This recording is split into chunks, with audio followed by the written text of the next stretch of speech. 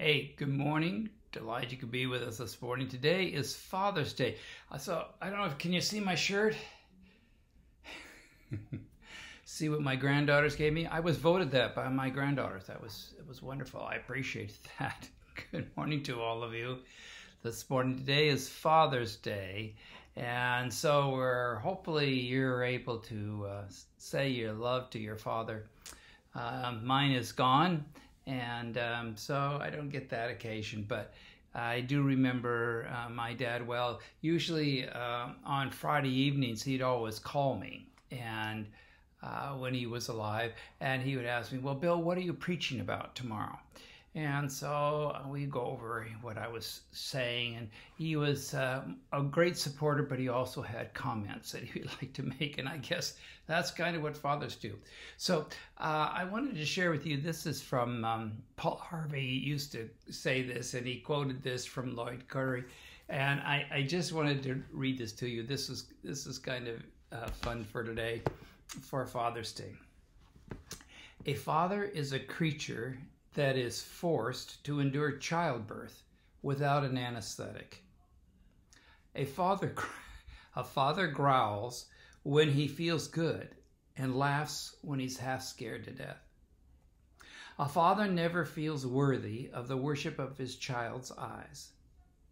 He never quite the hero his daughter thinks, never quite the man his son believes him to be. And this worries him sometimes. So he works too hard to try to smooth out the rough places in the road for those of his own who will follow him. A father gets very angry when the school grades aren't as good as he thinks they should be.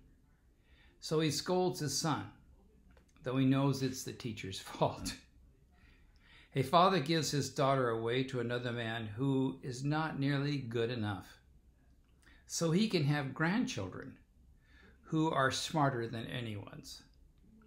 A father makes bets with insurance companies about who will live the longest.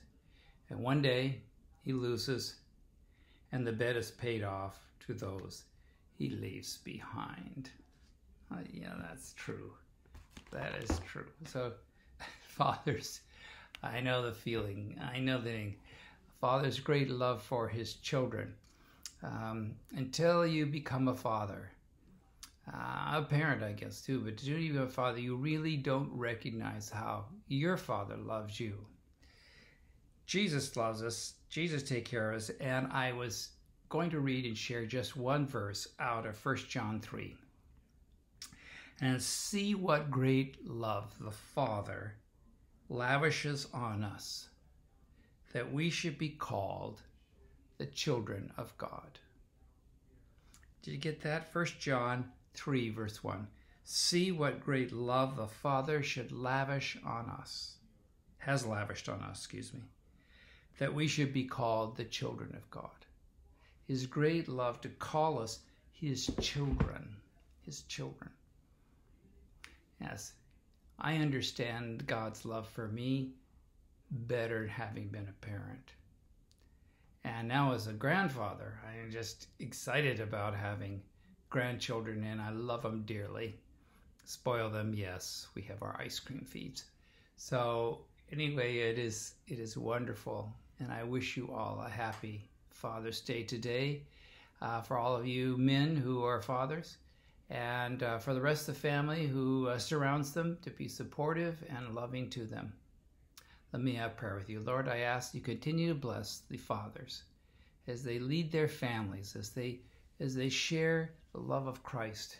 I thank you for these Christian men who are willing to be your servants.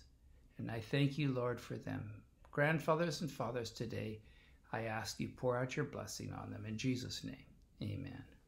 All right, have a great day with your father, if you can.